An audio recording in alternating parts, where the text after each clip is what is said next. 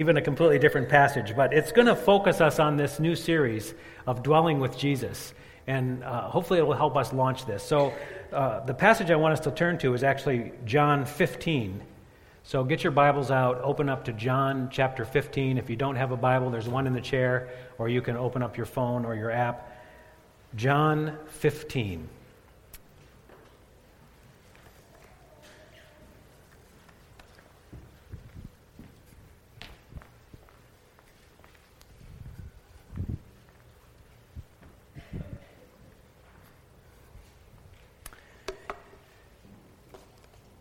I'm going to start reading with verse 5, John 15, verse 5. Jesus said, "I am the vine, you are the branches. If you remain in me and I in you, you will bear much fruit. Apart from me, you can do nothing. If you do not remain in me, you are like a branch that is thrown away and withers. Such branches are picked up, thrown into the fire, and burned. If you remain in me and my words remain in you, ask whatever you wish, and it will be done for you. This is to my Father's glory, that you bear much fruit, showing yourselves to be my disciples. As the Father has loved me, so have I loved you. Now remain in my love. If you keep my commandments, you will remain in my love, just as I have kept my Father's commandments and remain in his love. I have told you this so that my joy may be in you, and that your joy may be complete. My command is this: love each other as I have loved you. Greater love has no one than this, to lay down one's life for one's friends. You are my friends if you do what I command. I no longer call you servants, because a servant does not know his master's business. Instead, I have called you friends, for everything that I learned from my Father I have made known to you. You did not choose me, but I chose you and appointed you so that you might go and bear fruit, fruit that will last, and so that whatever you ask in my name, the Father will give you. This is my command: love each other." This is God's word, and it's true, and you can rely on it. Put together some pictures, and I want to see if you can tell what these people love. Any ideas? Yeah, okay. Do we have any Vikings fans here? Is it a good year to be a Vikings fan? I know it's a better year to be a Viking fan than to be a Packer fan. I know that much, right? Okay, I got a question for you. Do you suppose that these people are only like this during a ball game? I'm guessing they're not. I'm guessing that they're probably fans all the time. They're probably the kind of people who paint their house purple, and they probably put big Viking horns on their car. Their ringtone is a Viking horn. I'm sure that's what they do. If you're a fan to that level, you're a fan all the time, right? You're all in. Okay? Can you tell me what this individual loves? Yeah, if you can't read it, it says Harley Davidson on there. You got to love your motorcycle a lot to get a tattoo like that, don't you? Yeah. Okay, can you tell me what this person loves? Does she love her dog? Oh, yeah, this is so cute. How do you know she loves her dog? Yeah, I am a dog person. I'm still learning what that means. I love my dogs a lot, but I will not let my dogs lick my lips. That is where I draw the line. There's no way. This person loves her dog. Okay, what about this person? What does she love? Yeah, it's pretty obvious. It made me wonder if I would come into your house and walk around and look at the things that you collect, the things that you display. Do you think I could tell what you love? If I would look at your checkbook and the way you spend your money, the things you buy with your money, or a lot of you don't have checkbooks. If I just looked at how you spent your money, could I tell the things you love? Yeah, we surround ourselves with the things we love, don't we? Okay, what about this? Yeah, I'm not even really sure what they love, but I just thought it would actually help your mood if we thought about warm thoughts. And we're kind of tropical heat wave today, since we're way up to 16 already, but more heat coming. Okay, here's my premise. We are what we love. That the things that we love shape us. It forms us. Okay? We love Christ, and so we even have a name for that. we call you Christian. Right? John 15 is very clear. I think it's one of the most clear passages in all the Bible.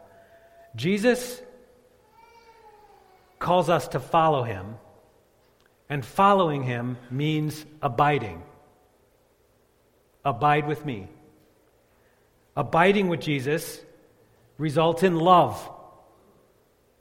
It results in love for Jesus and love for each other. It seems like he's very clear on this. We are called to love, and we are what we love. And this is so important that we find warnings from Jesus himself, actually, in the Bible. The one I'm thinking about right now is in Revelation chapter 2, and it was written to the church of Ephesus. This is what Jesus said. He says, I know your deeds, your hard work, your perseverance. I know that you cannot tolerate wicked people, that you have treated those who claim to be, that you have tested those who claim to be apostles. You have persevered and have endured hardships for my name and have not grown weary. Yet I hold this against you. Do you know what's next? You lost your first love. You lost this is so vital and basic to who we are as followers. We are what we love. And what we want to think about for the next several weeks is, do we need to rekindle our first love? And if we do, how might we pursue that? Now, some of you here might be just fine in this category. There's no issue with this, but I think many of us have a challenge. I know I do sometimes. Have a challenge with being distracted with my loves, being divided in my loves, losing track of my first love. So our hope is that we can rekindle that. Jesus said, I am the vine, you are the branches. If you remain in me and I in you, you will bear much fruit. Jesus said, as the Father has loved me, so have I loved you. Now remain in my love. If you keep my commandments, you remain in my love. Jesus said, my commandment is this: love each other. This seems like it's fairly simple. We are what we love. When we love Jesus, we abide with him. We follow him. We obey him. When we love Jesus, we love each other. Here's my hope for the Abide with Jesus series that we're going to do really from now until Lent. I hope that as we abide with Jesus, we'll fall in love with him. Maybe for the first time, for some of us, might be the first time you fall in love with Jesus. Maybe for others, it'll be rekindling, a rebirth, a renewal of a first love. We remember what first love was like, don't we? I think most of us here could probably relate to first love. The head over heels kind of love that makes us crazy. Remember those crazy first love types of things? Crazy talk on the phone for hours. Anybody else ever do that when you were first in love? Staying up half the night with your beloved, maybe staying up all night with the one you love. Anybody remember that? Okay, you're all looking at me funny, like, am I the only guy who ever did this stuff? Okay? Those of us who've had first loves, we were crazy head over heels in love. And we did weird stuff. It caused us to do crazy things. When we were not with our beloved, we would dream about them all the time. We would wish we were with them. People did crazy things with love. I heard about a guy who was so crazy in love, he thought about tattooing his beloved's face over his Harley Davidson tattoo. That's love, right? Crazy love, new love, first love. I might still be crazy in love because I'm still thinking about getting a Mary tattoo. My only problem is I can't figure out where I want to put it. I still dream about Mary when I'm not with her. And I think about what would make Mary smile. Of course, before Christmas, I was thinking about what Mary wants. And she puts a lot of effort into doing special gifts, and so that's raised the game for me, too. And I know that her primary love language is not getting gifts. So I can't just go out and get any old gift, and she'll be satisfied with that. I have to really work at it. One of her love languages is acts of devotion or acts of service. So she really feels loved when I put a lot of effort into something. So instead of buying her expensive jewelry or a new blender, what I did this year for Christmas was I made her a scrapbook of memories. And I wrote a poem about our honeymoon, which I can't share with you. And I got to tell you, and that was about the only gift I gave her, because we also had a huge vet bill, which I paid for her dog that she loves. I scored with this gift.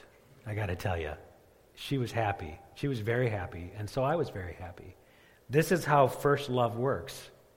When we are in love, we want our beloved to be happy. We want to do what they want to do. Jesus said, "As the Father has loved me, so I have loved you. Now remain in my love. If you keep my commandments, you will remain in my love." If we love Jesus, we'll follow him, and we'll abide with him, and we'll obey what he tells us to do. We are what we love, and if we love Jesus, we want to make him happy. Now, I'm going to suggest a couple of small steps. One small step in abiding would be simply to take up this challenge to dwell in the Word, specifically in the Gospels. So we've been spending the last many months dwelling in the Word, and we worked our way from the Genesis all the way up to the New Testament. So now we're in the New Testament, and we'd like to invite you to consider this challenge. Between now and Easter, reading one New Testament chapter a day, and by the time you get to Easter, you'll have read the Gospels, the four Gospels, Matthew, Mark, Luke, and John. Those are the places where you're going to find the best description of Jesus. You're going to get the fullest picture of Jesus and his love. You're going to get the greatest understanding of what Jesus did and accomplished. So I'd like to invite us maybe to consider, if we want to abide with Jesus, for the next few weeks, simply read one chapter of the Gospel every day. Now, some of us started this already at the beginning of the year, and we started with Matthew chapter 1. There are some readings in the handout that do match. If you want to continue, you can follow the weekly handout. But simply put a bookmark in your Bible and start reading. We're up to Matthew chapter 7. Start reading one chapter a day, and you'll get. If we would dwell in the Word like that and abide with Jesus like that, it makes me wonder what will happen. Question: how do you think abiding with Jesus will shape us as a community in the next 3 months? Just read a chapter a day. How do you think that would shape us? Maybe that's too big a question. Let's ask this question. How do you think abiding with Jesus will shape you in the next 3 months? If you just took one chapter of the gospel every day and said, I'm going to spend a little time with Jesus and understand, how do you think it would shape you? Well, when I thought about this, I started to wonder about one particular fruit that seems possible from abiding with Jesus. And it's this fruit, the fruit of loving one another. John seemed to think that was really possible in John chapter 15. If you abide in me, if you remain with me, if you obey my commandments, what's the fruit? You'll love one another. Do you think that abiding with Jesus can help you love better in the next 3 months? I'm wondering if that's possible. I did some really quick research yesterday afternoon. In 2017, the average number of Facebook friends was 338. How many of you have Facebook accounts? Do most of you have those? Okay. So on the average, we have 338 friends on our Facebook accounts. And most people, especially younger people, actually count these as real friends. They're like people who care about them and they love them. And this may be true. But there's another stat that I'm curious about, and it's this. Do you know the average number of real people friends that Americans have? The average number of real people friends that Americans have. What do you think? 2. And apparently that number has been on a steady decline for 25 years, because 25 years ago, the average number was 3. That means that the average person only has 2 people in their life who would give them a hug, offer them a word of encouragement, laugh at their jokes, hang out with them when they're sad. Only 2 people who are with them in person.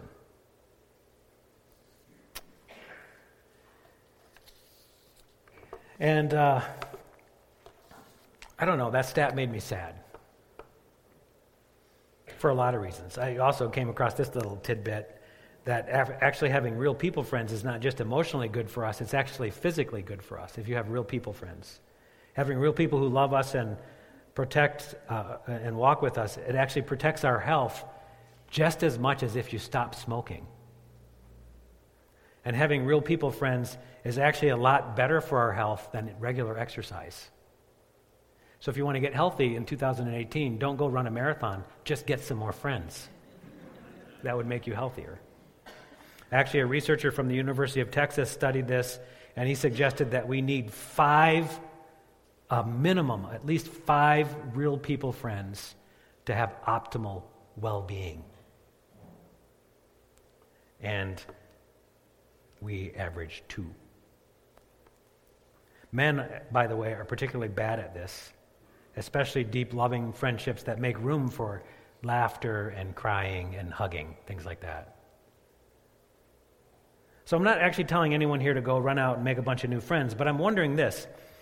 If we spent more time abiding with Jesus, would we get it to be a lot better at keeping the commandment, love one another? That's what I'm wondering about. If we rekindled our crazy first love for Jesus, would we love each other better? I'm wondering. Jesus said, "As the Father has loved me, so have I loved you. Now remain in my love. If you keep my commandments, you will remain in my love. My commandment is this: love each other as I have loved you." Now, I have to admit, to most of my life, I've thought about this commandment pretty generically. Like, yeah, because Jesus loves me, I love everyone, right? I can say that. I love everyone. But the longer I live, the more I find that I'm actually on the receiving end of very specific acts of love, where people come into my life and they do very kind things and very generous things, and they listen to me, and they're patient with me, and they forgive me, and they give me generous gifts. These things happen on a regular basis, and when I see these really specific kinds of love, it makes me actually appreciate God's love for me even more, and it actually makes me think about how I can love better. I've watched many of you love each other really well, and I see this in everyday kind of practical kind of loving ways. I see people, this week I saw people making hospital visits just because they were friends, just because they loved, because they cared for somebody. I see people make meals, I see them send cards and give rides and pray faithfully. I see these things happen day after day after day where people love in specific ways. I watch people sit with others in the middle of their hurt and celebrate with people in the middle of the joys, and I watch people hug one another recklessly. In fact, I've heard several of our kind of long-term members talk about this is how our church actually started. It started, this is how they said it. They said, "I came and they loved me." And that's how they stayed. And some of you might have that same testimony for why you're here. You came and you felt loved. This is an important, powerful thing. And this is actually the way the church has been since the days of Jesus, since people started following Jesus. Came across this interesting story. In the first century, Christianity spread very quickly throughout the entire Roman world, but it got persecuted, and Christians were under great suspicion. They had given up a pagan lifestyle, and they were obviously living differently, and people were concerned about that. So wild rumors actually started to circulate about Christians and their kind of cannibalistic practices and some of the things that they were doing, very harsh. And so there was a church leader named Tertullian who wanted to write a defense of Christianity early in the history of the church. And he made a case for the faith, and his greatest defense was what? How much they loved each other. This is what he wrote. "It is mainly the deeds of love, so noble, that lead many to put a brand upon us. See how they love one another," they say. The Christians were marked by love. We used to sing a song about that. They will know we are Christians by our love. Remember that song? Which got me to wondering, if we just would abide with Jesus a little more for the next few months, would we grow in love? Not a generic kind of love, yeah, we love people, but a very specific 168 hours a week love that's lived out with our neighbors and with each other, loving each other well. I got so excited while I was reading this and dwelling in John 15, I actually am thinking about becoming a reckless hugger. Some of you know that I'm more of a reluctant hugger. Some of you know that. But you also know that I come about that naturally. It comes from my mother. My mom hugs like an ironing board. She's here today, so I can say this. Ever try to hug an ironing board? I experience straight and stiff every time I hug my mom, and you take it from me, it's no fun to hug an ironing board. But I do like to hug. I like to hug Mary. I like to hug my kids. I like to hug and be hugged when there's a really good reason to hug. So I told someone this story recently. If it was you, I apologize. I hate to repeat stories. But it's about my son, Travis. I have a son, Travis, who, when he was growing up, took piano for many years. And every year, his teacher made him play in the city music contest. If any of you have had that experience, you know the joy of that. If you're doing piano in the city music contest, you have to memorize your piece, which was a lot of pressure and stress, but it was part of the experience. So, 7th grade, Travis sits down at the piano and he starts to play a song that he has played hundreds of times. Any of you who've been part of this experience know that. You've heard this song hundreds of times. He's played it probably 100 times by memory by this time. He sits down and he starts to play 6 notes, and his brain locks up. And he can't remember the 7th note. And he just sits there. I remember it was 7th grade because he had a whole bunch of his friends there.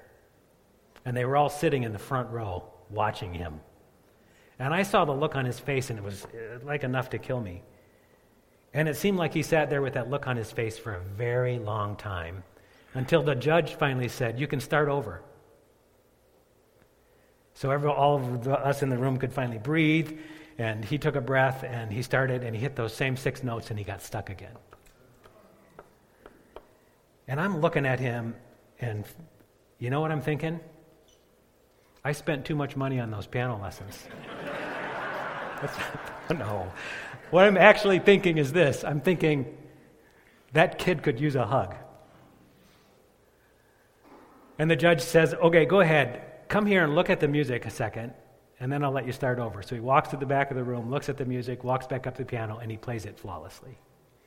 And as soon as he's done, I go up in front of God and the judge and all these 7th grade friends, and I give him a great big hug, and I tell him, "I love you, and I'm proud of you." Because he needed some love, and he needed a hug in that moment. I'm wondering if we would abide with Jesus for the next 3 months, if we wouldn't become really good at figuring out who in our world needs to be loved, and if we wouldn't become reckless huggers. That's what I'm wondering about. Let's pray. Lord God, we want to give you thanks for your word, and we pray that as we dwell in your word, it will shape us more and more. And we look forward, God, to what you're going to do. And we ask that you'll continue what you've started here already as we come to your table now, that you will nurture us and feed us. Help us even here to catch a glimpse of just how great a love was offered to us through your Son, our Savior, Jesus Christ. And we will give you thanks in Jesus' name. Amen. We do like to start the year by celebrating communion together. And as we come to this table, we come recognizing that we have received a great gift, and that this gift represents God's lavish love, a love that he just pours over us. And as we come to this table, we usually come and we have kind of 3 movements. The first movement is remembrance.